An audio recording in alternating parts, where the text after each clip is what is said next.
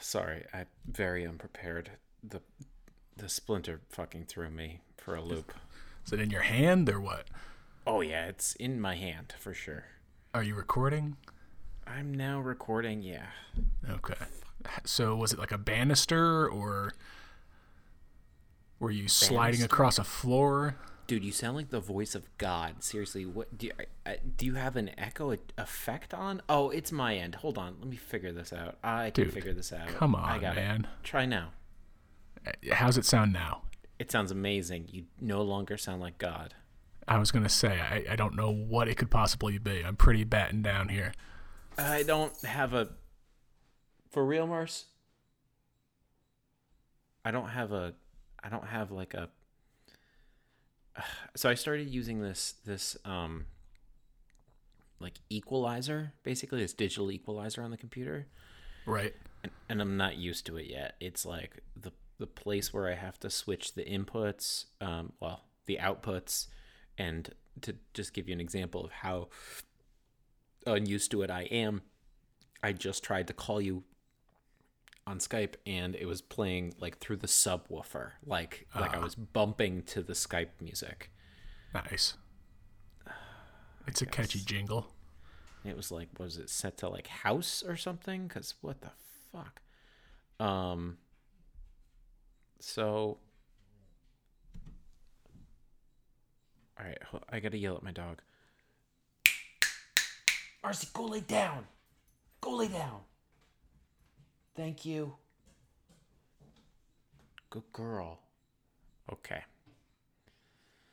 So I just did like the couple things quick, and like I tossed some logs in the oven, and usually I like throw gloves on to do that. But I'm sorry, did you say oven? I might have said oven. I didn't mean oven. I mean wood stove. Okay. So you have a wood stove. I've never been to your house. I don't know what you're working with over there. You have a wood stove. It's a wood stove, yeah. It's great. To heat the house, like a furnace place or a fireplace, or yeah, wood stove heats the house. Yes. Okay, yeah, like fully. I didn't know if you were putting a kettle on or something like a wanderer, a drifter came by and you had to make some tea for them. No, I would use the electric kettle for that. Okay. So you have electricity, but you also have a wood stove. Yeah, I don't live in a yurt. The house is very... I don't know what to say about the house. The house is very nice, I think. Your idea of taking this off while on air, although flawed... It's still in there, or what? Oh, I just got it out. Thank you for listening to 2928. We are a semi-weekly podcast presented by two friends. The show is available on Apple Podcasts, Google, Spotify, or wherever you listen. You can find us at 2928.digital, which is where you'll find our entire back catalog of episodes. If you would like to get in touch, you can email us at 2928.digital@gmail.com. You can follow us on your preferred socials, Twitter, TikTok, Instagram. Please tell a friend, and if you enjoy what you hear, take the time to rate and review. It helps us find new listeners. And once again, thank you for listening. Enjoy the show.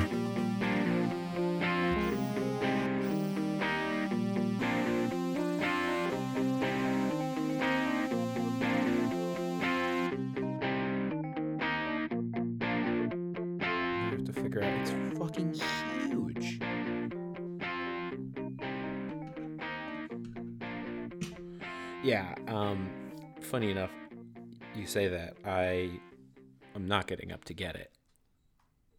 But I use moonshine for that. All of that disinfectant stuff. I use moonshine.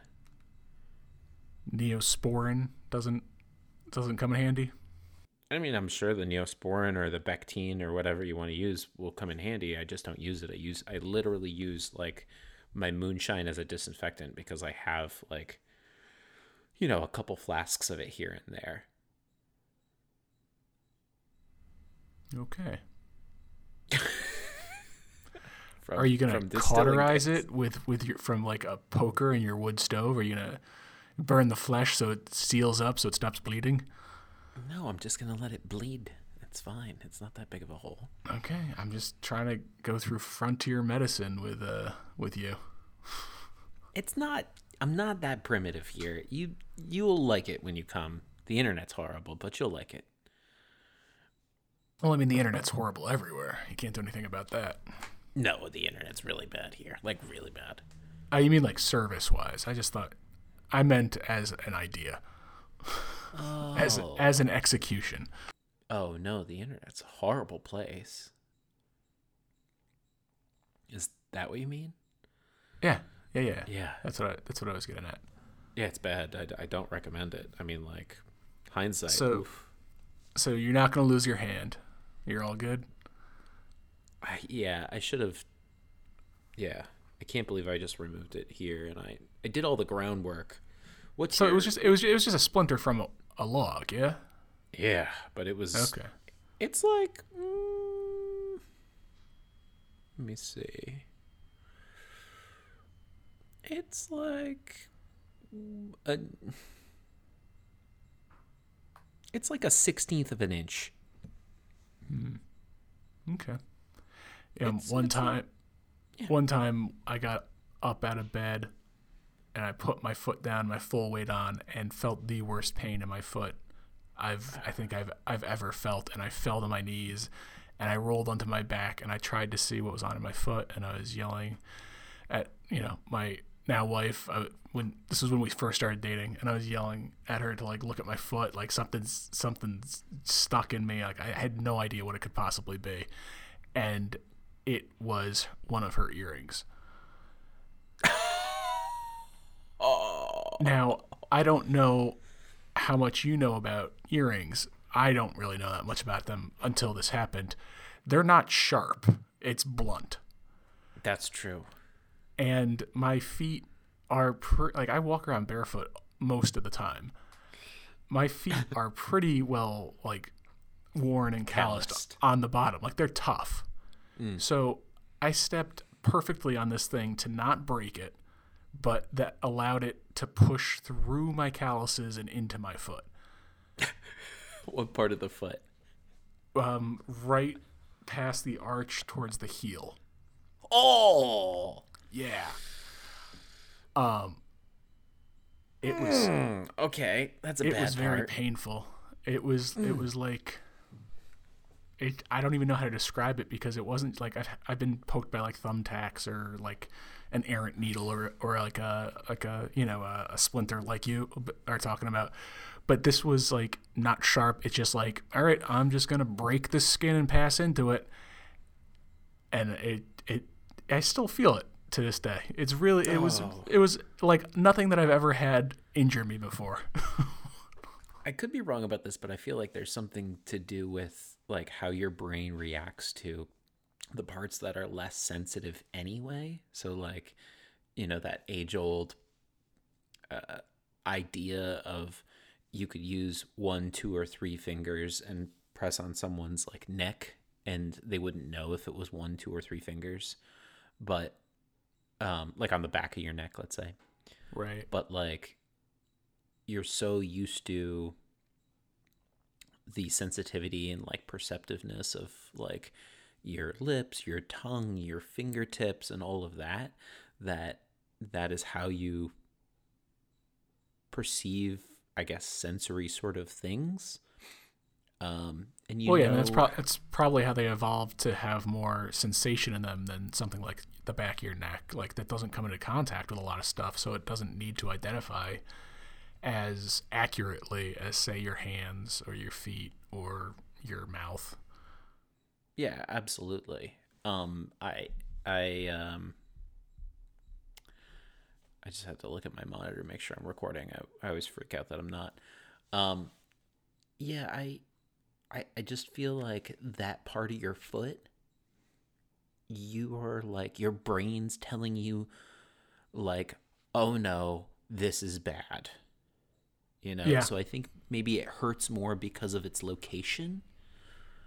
Well, I mean, it's also like, when you think about it, you don't tiptoe around cautiously and whatnot. Most of the time when you're getting out of bed or stepping out of a chair, you're going full weight on your feet in one fluid motion.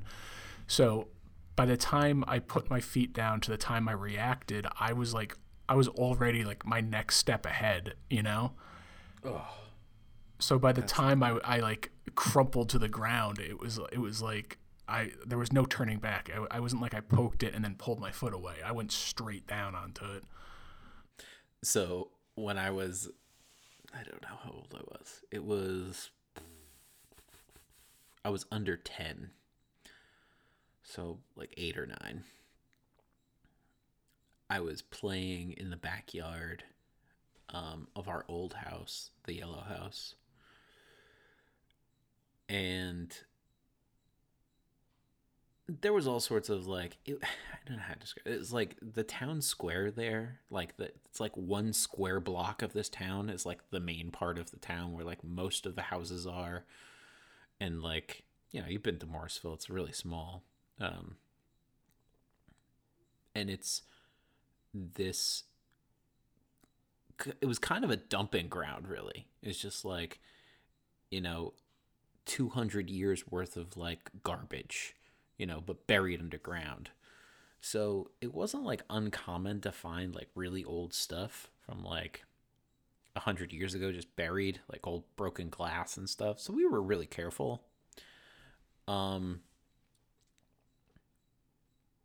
But there were like boards with like nails in them and all sorts of stuff. Really, like in retrospect, it was like, it's kind of amazing we didn't really like hurt ourselves a lot more thinking about it now. This is the town square?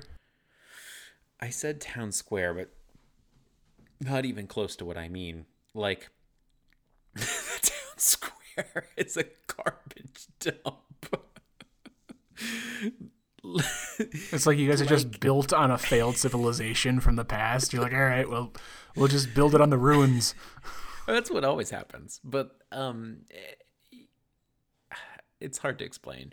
You come into town, there's like one main strip, right? So Route 20 is the one main road.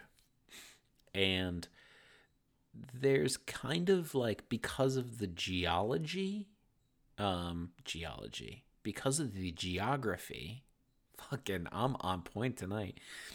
Because of like the way the hills are set up and all that shit, you really kind of only have one little piece to work with, you know, for settlement. So you come down the big hill, there's one road on the right that goes out into the countryside. You keep coming down, and then like most of the town, I'm driving east to west coming into town. Most of the town is built on like the south of the road, more or less. And you don't even drive a mile and you're out of the town. It's a small town, right? But there's one big square block that's like, you pass one main block, and then even all the other blocks are just like much smaller. They're not like a full-size city block, but like we have one kind of big full-size block, and I lived on that full-size block. So I'm talking about the adjoining backyards, essentially. You know, it's like all these, I don't know how many houses, like 30 houses or something. I guess I could count them. But anyway, all these houses share this kind of one big lot in the back, and everyone knows where their property is and their trees and all this shit. But it's also like kind of the only convenient place to have like put all your trash in the old days. And the town was settled in the 1700s. So it's like, you know, anyway, one day I'm back there and I'm like jumping around on some boards and like some old wood or something, and there are some nails sticking up, and I see them, and I'm walking on like a board that's next to these nails standing up, and that board breaks, and I fall with my weight onto one big nail just that's sticking up out of a board. Ugh. It punctures right through my shoe and into my foot. And I like fall down, look at it, pull it straight out, and then like immediately like start limping to my house. Like, just, oh my God. And I'm not close, like I'm not far, but I'm like maybe, I don't know, like 7 houses away or something. So I'm I'm not like convenient distance for having an open wound on your foot. Right. So I'm just kind of like limping myself there and just trying to get fucking home. And then I just remember it wasn't like incredibly traumatizing. I had a few falls that like where I got like rocks in my hand and shit that were a little bit more traumatizing. Right. When I was younger than but that's such a powerful and relatable accident and like image too. Like even if you haven't stepped on a nail, even if you haven't stepped on a nail before, you've seen like Home Alone, and that like when Marv steps on the nail, it's like you can feel it, even though it's played for comedy. You know, it's just like the idea, like you can. I don't know. I think that's a pretty one, common injury, but 2, it's very relatable. I think it's not too unique that people aren't going to be able to empathize with it. You know? Yeah, totally. It's one of those weird things. I mean, I can't remember the last time I thought about it, but so did you have to go to the doctor, the hospital, anything like that? Hell no, we never did shit like that. You didn't? Did you get a tetanus shot or anything like that?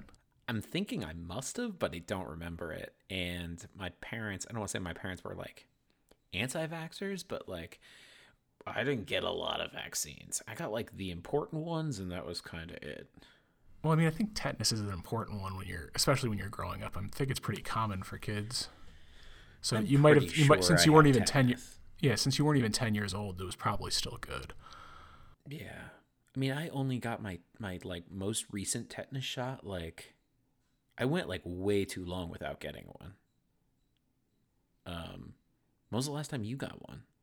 I don't know. Do they last 10 years? I think it's a 10-year vaccine, so I might be due for it. Oh no, I might have gotten it before I don't know. I don't think they were required to go to Belize. So, but I think I did get it probably in 2016 maybe. I don't know. I'd have to check. It's one of those things that like the last time I got it, it's so funny in hindsight, like what you're annoyed at and what you shouldn't be ever annoyed at ever. And it's like, I know I bitched the entire day about not being able to lift stuff up because my arm was so sore from it. Which I thought was really strange that shot gave me such crazy soreness in my arm, but it was gone in 24 hours. So it's just like, whatever. I was bitching about nothing. And it's like, now I have an actual shoulder injury and I don't bitch at all about it because I'm just pissed off that it happened at all. You have a shoulder injury now? Yeah. Back in like October, I fucked up my shoulder and it was getting better. And I thought it was better, and then I re-injured it. And it's like one of those things that like a re-injury is like not even just, it's like probable. It's like the chances that it will happen are high because you're already like susceptible to that injury because you've been pre-injured and you may not be fully healed. So, you know, I suppose I could go to like physical therapy or something and have them try to fix it or whatever, but I think it's a rotator cuff injury. So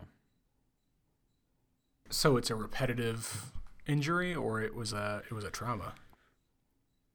It's going to sound so pathetic. I was moving, I don't know, put your arm up in the air at like a 45 degree angle. 45 and then degree like from my body? From your body, like a, you know, like a Hitler move. Like a what now? Like a Hitler move. Okay. So make a fist, and so it's like a black power. Okay, fine, black power. So there's a string up in the air, and you're pulling it, right? So it's like a baton leader for a marching band. Yes, exactly. Okay. But you're pulling left to right, right? Or if you're putting your right arm up in the air, which it was my left arm, but if you're putting your right arm in the air, the motion is left to right and down. And so what I did was I tightened something with that motion at a 45-degree angle from the thing that I was tightening, instead of going behind so that I had a straight on thing so I could just pull it in towards myself. Mm-hmm. And because I put all of that tightening power into my shoulder and my tendons, I heard a little tear in the top of my shoulder. So it's like I was putting, my stress of what I was pulling and tightening on like ligaments instead of putting it on like the actual muscle or anything. So how old or tight was the thing that you were turning? It's brand new, so that was the other problem. It was like stiff. I don't know, man. You're younger than me. You shouldn't be falling apart like that. No, I agree. I think it's bullshit. And so that's why I was like, I'm sure it'll be fine. And it was fine, and it was getting better. And it goes kind of in and out of getting better and worse. But like if I go a whole day and I'm like lifting shit for a whole day, it's like it'll hurt by the end of the night.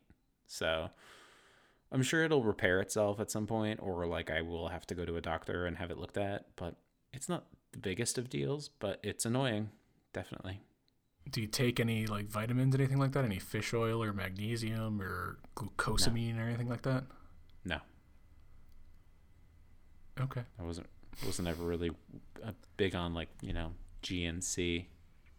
Well, no, but I mean, there's stuff that's proven to help with joint and inflammation and stuff like that, and it's you just get it at the grocery store. It's all right. So I should Google what compounds should I take for supplements for inflammation or joint stress. Yeah, I'm pretty sure it's like the joint. Okay. It's not the joint. It's like the ligaments on top of the shoulder. Okay. So it's not like I have I don't have bad knees, and I don't have but it's like right on top of the shoulder. And this is my bad clavicle side too. But yeah, it's not far from my clavicle. That's the thing that's kind of crazy to me. So it's like just behind the clavicle. But if I push down on it, it's like I can feel where it's bad, but it does not hurt, if that makes sense. But it's just like some movements, and then specifically like moving my arm up all the way. Like if I move my arm up all the way and my shoulders like extended up, then it kind of hurts a little. I can feel it. It's hard to describe. I'm pretty sure it's a rotator cuff injury. I'm not 100% certain, but I also don't go to the doctors because fucking who has time for that? Also COVID. Yeah, I go in bursts. I'll get really about it, and then I'll try to see all my doctors or dentists all in the same, window, and then I'll lax on everything. So it's probably about time that I get back in there. Yeah. I always want to get in better shape before I go to the doctor. Oh my God, me too. I always want to floss more so my gums don't bleed before I go to the dentist. Although this past year I've been really good about flossing. But it's like just something like I always want to get that upkeep over. So when you're there, it's like, you don't have to deal with them. No, totally. I think I'm 100% the same thing. It's like as long as it's an improvement over last time, then it's like, what they remember of you like have an image of what they think about you. Mm-hmm. And then you go in the next time and you're like, you can be built up on that. You could be proud and be like, I almost want to go see my doctor just so, he can be like, you still drinking? And be like, nope. And you're like, oh, really? And be like, yeah, it's okay. It's just competitive Lent. They'll probably just put down in your book that like he says he's not drinking. I think he's lying. But yeah, dude, the not drinking thing for I was talking to someone about this recently, but like the not drinking thing past the window of Lent, like the 40 days. Yeah. That's different. What do you mean? I mean, like, it must be good for you because there's part of the, like, what it's, so it's kind of on we're like a third the way into March. I stopped drinking the first week of January. So it's been 2 months. And it's like, there's something weird about it that's like, there are all these things that like oh man, it's so weird to describe this, but like I attributed to like, oh, that's probably not from the drinking or like whatever, but there's like a lot of stuff that like I feel better about. Like there's just stuff about my body and the way my body responds to stuff. And like now that I'm where I am now, I'm thinking, oh, maybe I actually probably shouldn't drink at all ever because, there are some effects that like take their toll on your body. Oh, absolutely. And it's like hard to have that perspective when you're just doing like 40 days here and 40 days there. And you're like, whatever, I know I can do 40 days. That's easy. But then there's like another aspect to it of like, also, since I didn't do January and I did that alone, like we didn't talk about it, right? I didn't say that I was gonna, you know what I mean? That's the first time I've done that. I just felt like I had to. And then I did February, and then obviously Lent starts in February, and I didn't drink in the window of like January's over, February begins, and Lent began like the 14th of February or something. So I didn't drink for those days either, but I also didn't feel like I needed to, and I just like thought it would be like a better and bigger challenge to like not fill that space up and start over. And it's also easier to have not done that, if that makes sense. Well, yeah, because you don't like. I mean, you're already cruising. Like once you get past that first week, those first 2 weeks at any point, then it becomes like you're closer to the end than you are from when you quit. So if you had jumped back in February, you'd be starting at zero again. And it's not just like a physical thing where like your body's used to it or anything like that. It's then like a mental thing. It's like, you just start, you're like, well, I had one last night, I can have one now. It's addiction. People probably say it's like an addiction, a mental addiction and things like that. But it's also just routine and routine. Like yeah, that's what exactly. Yes. You get into like that's the whole thing of like why I love to drink. Like it's great because it's like it's like not that it's something to do passes the time, but kind of. It's like it's a thing that you can do while enjoying a baseball game or enjoy, you know what I mean? Or like it's a thing that you can do when you can't leave the house either. I mean, it's right. It's like, hey, we're not going anywhere. We're not driving anywhere. It's, we're going to be sitting on the couch and just, binging some dumb show. I will drink while I cook dinner or something like that, Exactly. But yeah, when before the wedding last year, when I was on my, like, I think it was like 3 month streak or whatever like that, it was like, I didn't even think about it after that first month or something like that. It's right. Like I'd gotten to a point where my new routine kept me busy and occupied the whole time.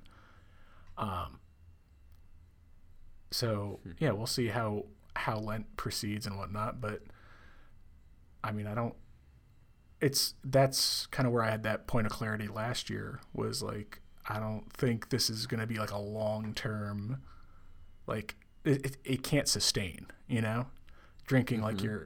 like we're 22 or something like that. It's like, it's diminishing returns at that point. So totally. But it's also like, not like it's like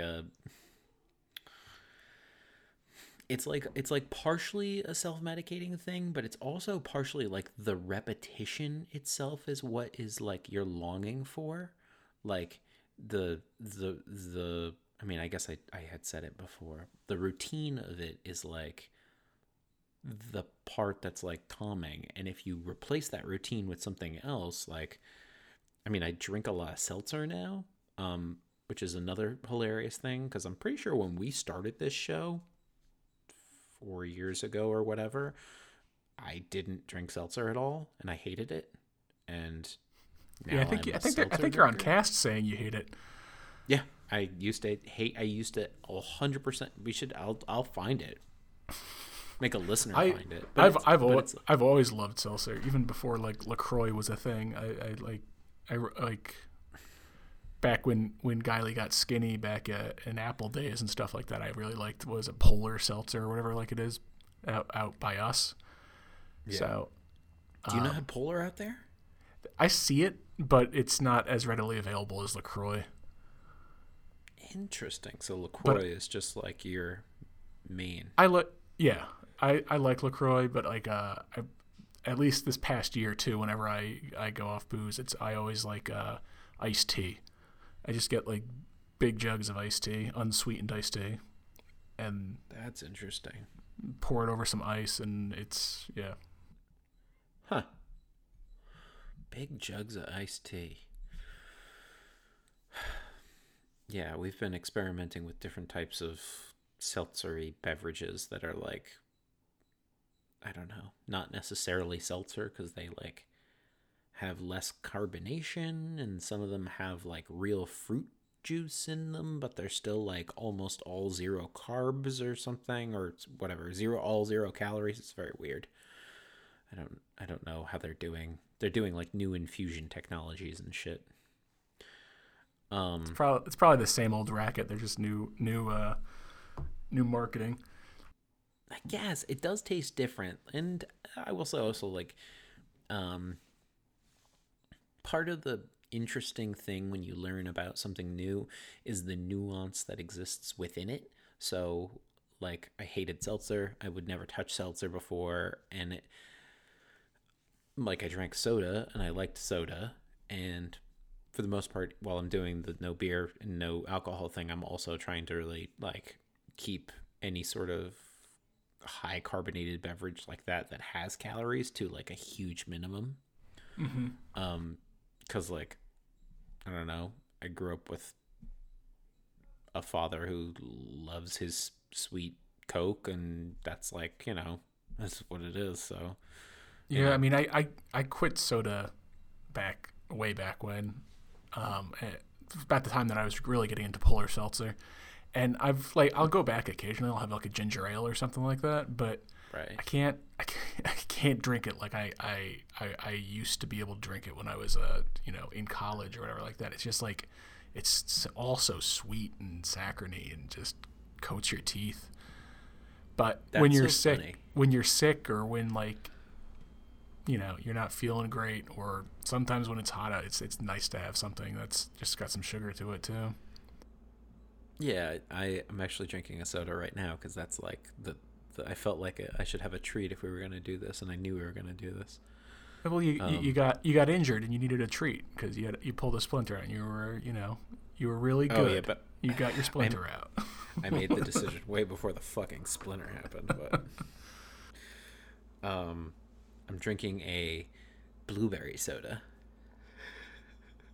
That sounds like a waste of a treat, man. A blueberry soda? What is that hippie shit? It's so good though. Sometimes you like experimenting with like the like homemade sodas that are like local and shit. Yeah. And this one's really good. Like, yeah, I'll always go for a ginger or a root, or like a like a black cherry or something that they have it, if like those small batch ones.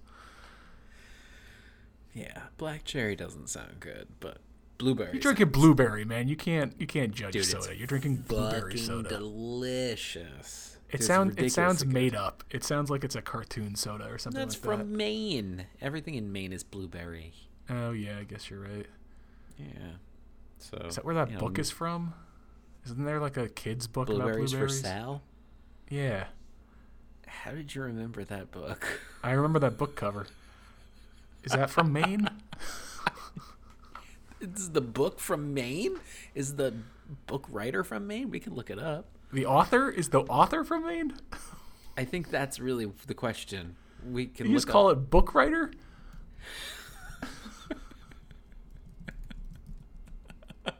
I've never met a world famous book writer before.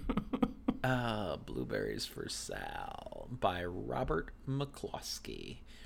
Robert McCloskey, born in Hamilton, Ohio. Oh, you did it. He died in Deer Isle, Maine. Get the fuck out. You did it. You fucking did it. That's epic. What year is the book? The book is 48. So, Holy 14, shit. 24, 34, 44, 54. So he was like in his 30s. He was our age when he wrote Blueberries for Sal. He was in between your age and my age. And he lived on fucking Deer Isle, which I've been to. Which is, it's like right next to Acadia. If you've ever been to Acadia National Park. If you haven't, I highly recommend it. It's fucking the best. I can't believe you did that. Is that where that book's from? I mean, we stated the fact that everything from Maine is blueberries, so It's it's true. not a far though. walk. I know, but it's kind of amazing. Oh my god, I hate that book too. I don't remember anything about it except the cover. Oh, do you want me to tell it to you? No.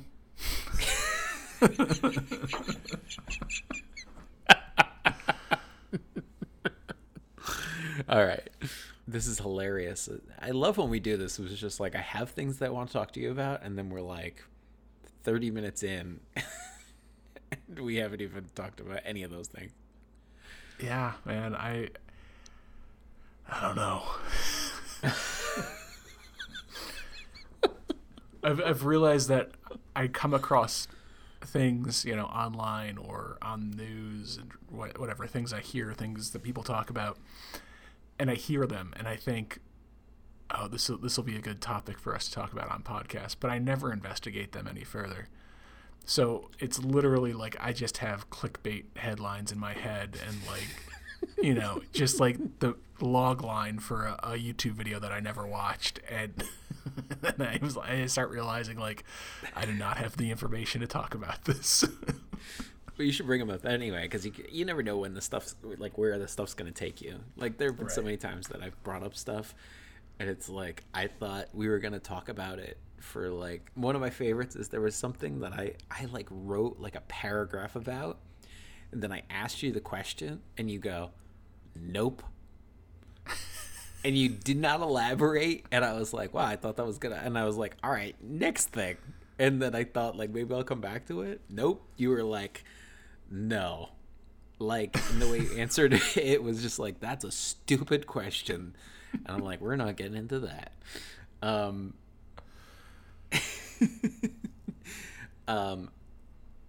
You also, when we're doing the edit down for the previous shows, sometimes I'll feel like I have follow-up for the next episode, but then sometimes I feel like it just doesn't fucking matter because it's like it ends up being 2 episodes ago that I even comment on it. Oh yeah, I mean absolutely. Like I've been listening down to the last 1 episode that we're breaking to 2, and like I'm like there's so much that I wish I could either Annotate or elaborate on for you, or like I don't know. Especially the second half of the last episode, I feel like we were both kind of missing points that we were trying to make, and we just kind of settled somewhere around each other and continued on. Oh, it's so frustrating. It's so frustrating because it's like, why didn't I say the thing that was in my head? Like that would have made a difference. The other thing that's really funny, this is like we're talking meta about listening to ourselves. I don't know what it was, but I listened to you. For some reason, I listened to... Okay, You tell me a thing. Oh, it was the thing when you were explaining the edit and how you fucked the edit. Right. Right? Yeah. From and the scratch disc 3 and all this episodes stuff. ago now. Yeah. Okay. So I listened to you tell it to me live. I didn't understand it at all, apparently. And I still responded like coherently somehow. I listened to it again while I was doing the notes. I understood it a little bit more.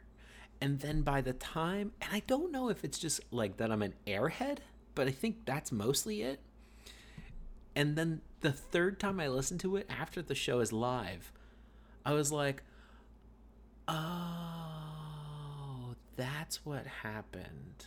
Like, I mean, maybe it's when you are on the show, right? When we're talking, maybe you're focusing on listening to the topics, but you're not retaining anything necessarily because you've already formulated what you want to speak on. So you're more focused on what you're going to say or the topics that you're going to do on the show. And then when you're listening for notes, you're paying attention for audio problems or just basic subject matter. You're not retaining anything. You're just viewing it from a, scientific standpoint. But then when you're listening to it back, once it's the final product and it's posted, you're actually digesting the content of it. I'm trying to enjoy the show. I'd say that the last bit, that last thing you said is actually extremely true. But I don't know what's happening with the first or the second time at all. Like, I have no fucking idea.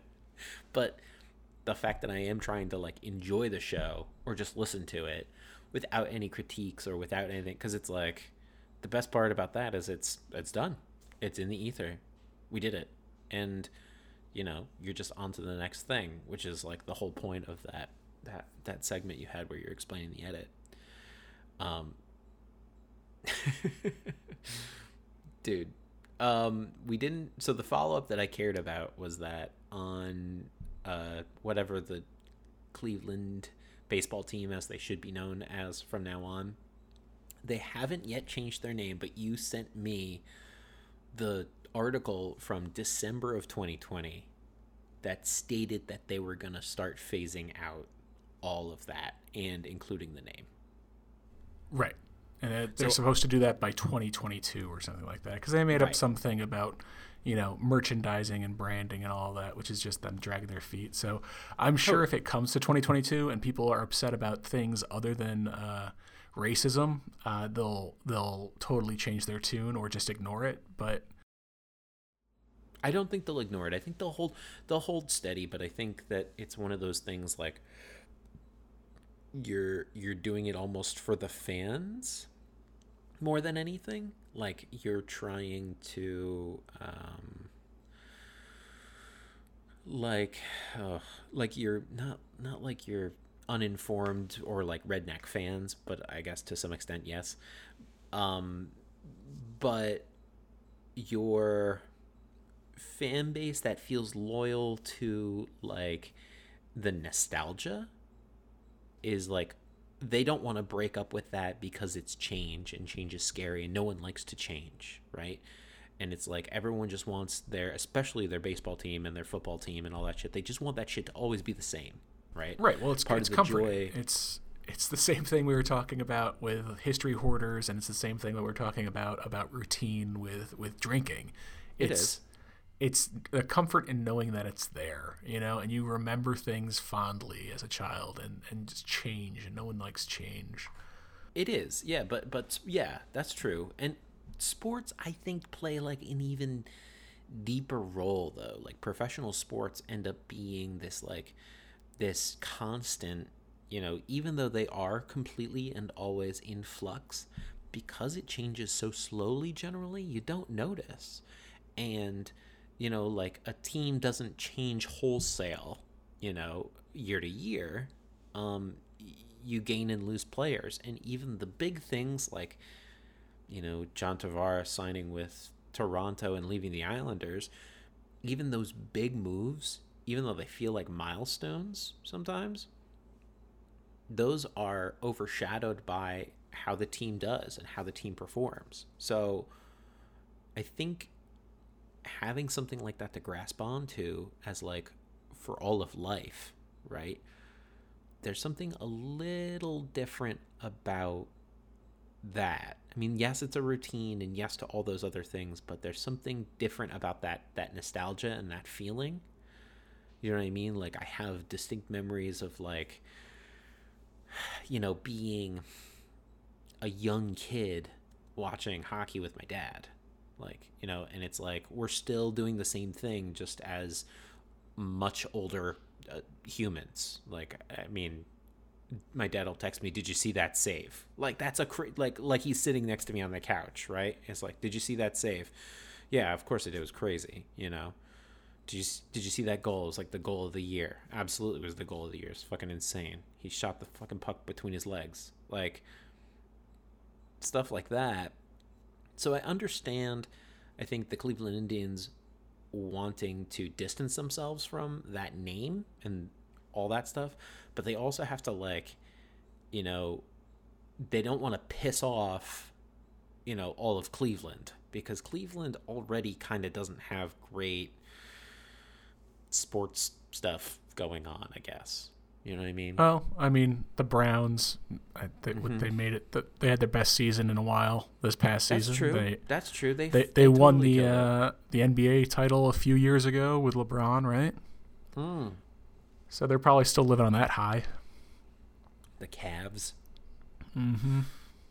Yeah, I guess you're right. For a nothing town that's a total has-been town. Yeah, it's not a bad place. It's actually really pretty. But it does seem like Detroit in a way, like a kind of dying city town. You know what I mean? Yeah. Well, like, yeah. I mean, it's basically part of the Rust Belt, isn't it? It's in that vicinity. Yeah, totally.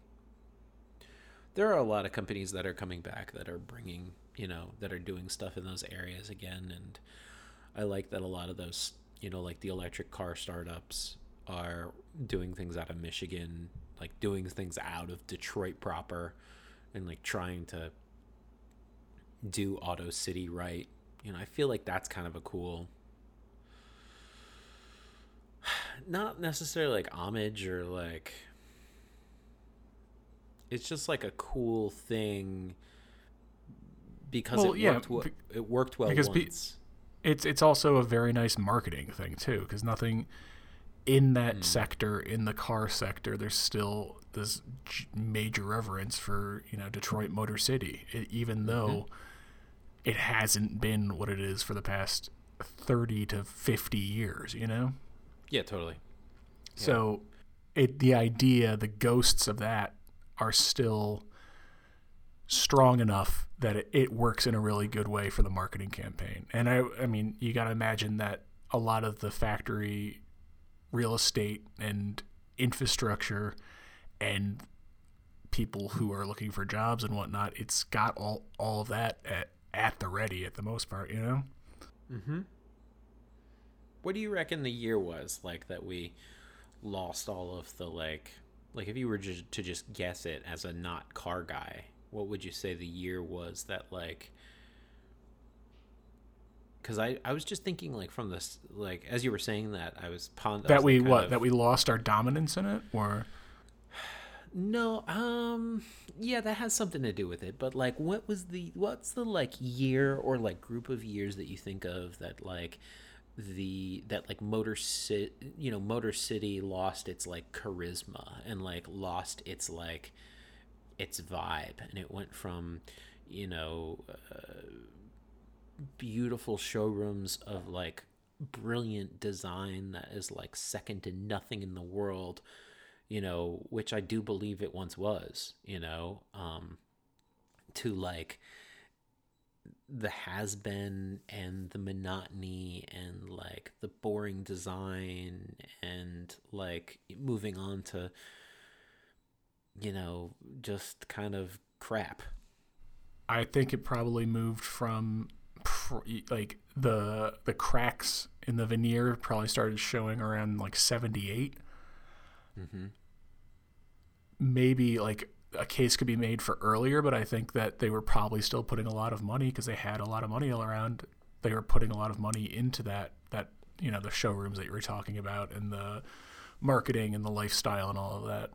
But Totally. then through the 80s, by the time like before the 90s, like by the time like 89 came around or whatever like that, it was clearly dead. So I think that decade, you definitely see them not seeing the writing on the wall with the things like the gas crisis and the introduction of Japanese economy cars and whatnot, and refusing to adapt to this new environment and stuff.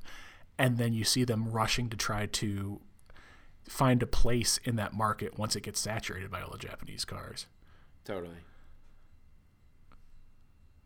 And then by the time they were trying to play catch up on all of that, it's like easily 15 years before anything worth talking about happens, Everything just looked like a fucking Taurus or a LeBaron for 15 years. Right. I'm not going to Google it yet, but do you know when the first gas crisis was? I want to say it was around about 78, maybe 76. I thought it was earlier than that. And 72? Here's the thing. So that you just said the year. 72 is the year in my mind that I think is like the beginning of the end. And I have a couple reasons for this, but like 72, you still have beautiful design, I think, until like 73, 74. But 72 seems to be like this kind of turning point year where I feel like I lose a lot of the through design from like the back and forth. Like sometimes they were doing like thematic things and like building on their brand and stuff like that. And at some point that kind of goes away and it all becomes like homogenized, and I think everything becomes like super homogenous by like 75, 76. And I guess I will look it up right now. So the first 1973 was the oil crisis. Oh, so you looked it up. And so that's why you said 72, and that's like it's no surprise that 73 was the first one, because that's what, like, in my mind, and I think you're right, by 77, 78, I think it's over. I mean, I think they're really starting to lose ground at this point. And I also am trying to like push this idea of like, when was the first real Honda Civic? It's like, in my mind, it's like 73. As like, I'm thinking about Honda Civics that I've seen. I think it was probably there before, but nobody noted it because they didn't really value gas mileage at that point. 100%. And it was 100% there already. But what's the first year that it has a significant impact? And the bug was there all along, and the bug was there for, the people with the big V8s to make fun of, and the people who were poor to have like really like nice economical transportation, and a car that was pretty reliable and they could fix it really easily. 1972 was the first Civic. Right. Okay. So that's the other thing that feels right about that era, right? And so the number, what I was thinking of when I was trying to present that question to you was 72. Okay. And so all of those things happen at once for me, because I'm trying to think, what's the last beautiful American car to me from that sort of design standpoint? And I think it's the Plymouth Duster, but that's just my opinion. Okay. I'm not like, and Plymouth was their whole line of cars in 72, more or less. They were pretty nice looking. But as you go on, the cars start to become really bloated, and like it's like nothing's being designed from scratch for aesthetics anymore. It's all sort of a different thing happening. You know, you start to get I don't know when the first cars like were, you know, are you talking about the Trail Duster or the Duster? Just the Duster. Like a 71, 72 Duster. Like that's like kind of the last really, it's almost like, to me, it's like one of the last muscle cars almost. Like the Roadrunner, they're all that era, the early 70s, but like the Cuda, but it's all Plymouth, you know, and that's like, I feel like, for me at least, and I feel like that's sort of significant. And then you had like all the, you know, Ford, I mean, 1974, you see your first Voyager, Grand Voyager, which I did not know the minivan was that old. I thought that was a 1980s invention. No, yeah. But looking at a 1974 Voyager, it looks like nothing changed for like 30 years. That's amazing. Yeah, right? Why like would you even because like, all right, so I'm on the Plymouth Wiki and I'm looking, and it's around those years. It's right after that is like a Grand Fury and a Volare, and a Volare is looks kind of like a fastback muscle car, and a Grand Fury looks like a boxy ass Oldsmobile. But so both of those look very much 60s, 70s oriented, but the Voyager, in my mind, it looks like a 1988 minivan. It's crazy.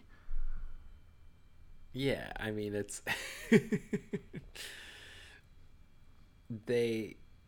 you're looking at the van, right? The Voyager's the van. The minivan. We're calling okay. Let's define van versus minivan. This is not like a you know, a burnout rocker fucking panel van. This is a fucking minivan. This is the Plymouth Voyager that my parents had in 1996, except 1974. All right, Plymouth Voyager. I sent you a picture. Okay, so I have to look at my texts. Grand Voyager. All right, well, that's not a 1974 image, though. It's not an image, but is it an image of a 1974 Voyager? No, go to the page of the Voyager specifically, and I'm there. Yeah, and the top one is like that's the one from like our childhood. Okay, oh, that's disappointing. Yeah, so I thought they were ahead of the times on their minivan design there. No, yeah, no, it's just a full size Voyager. Damn it. So the full size Voyager is like the 84 one's a classic. Meant, no. But the full size Voyager is a van. Now the thing about that car is that all the things you said are correct, except for that laid the grounds for the van, right? Because Plymouth, Ford, and like whoever else, they were basically jealous of Volkswagen's market share of their like camper buses and stuff, right? And I think Ford kind of always had the Econoline van, but I don't think it was a crazy big seller.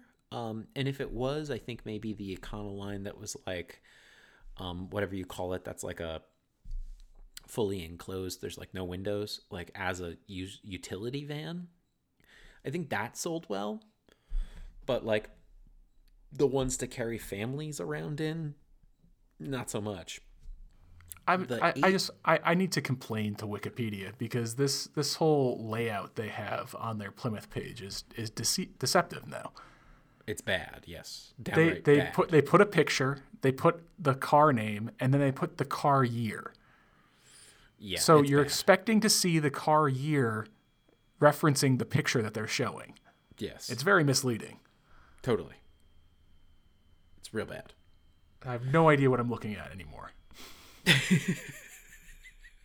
The first generation of like the Voyager, when you're talking about like that boxy one from the 80s, like you know, after the van, you know, you then go to the minivan that only has the one sliding door on the one side, and it's like growing up I kind of knew that they were going to go to 2 sliding doors at some point, because it's like, oh, let's hold out, guys. When can we innovate and add a second door?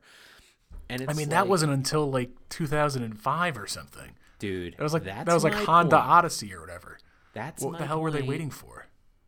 Dude, it took forever. Because, like, whatever, you don't need to... Oh, my God, you're right. The one that you were talking about it had only one side. Right. What? Oh, my God. I forgot that. My neighbors had one. God, I hated it so bad. They also had a Chevy Lumina, which was also a minivan that just, like... I always felt like we were in a fucking spaceship. Like, the windshield was, like, in our faces. Yeah, really, really bubbly and, like, wraparound, right? It's like the Oakley of windshields. Yeah, and and it's just, like, you're sitting in it, and, like, the windshield's so close to your face because the rake on it is so crazy. Oh, man. Remember that? Yeah. Man, it was like a bobsled. This is the minivan episode. It was going to happen at some point.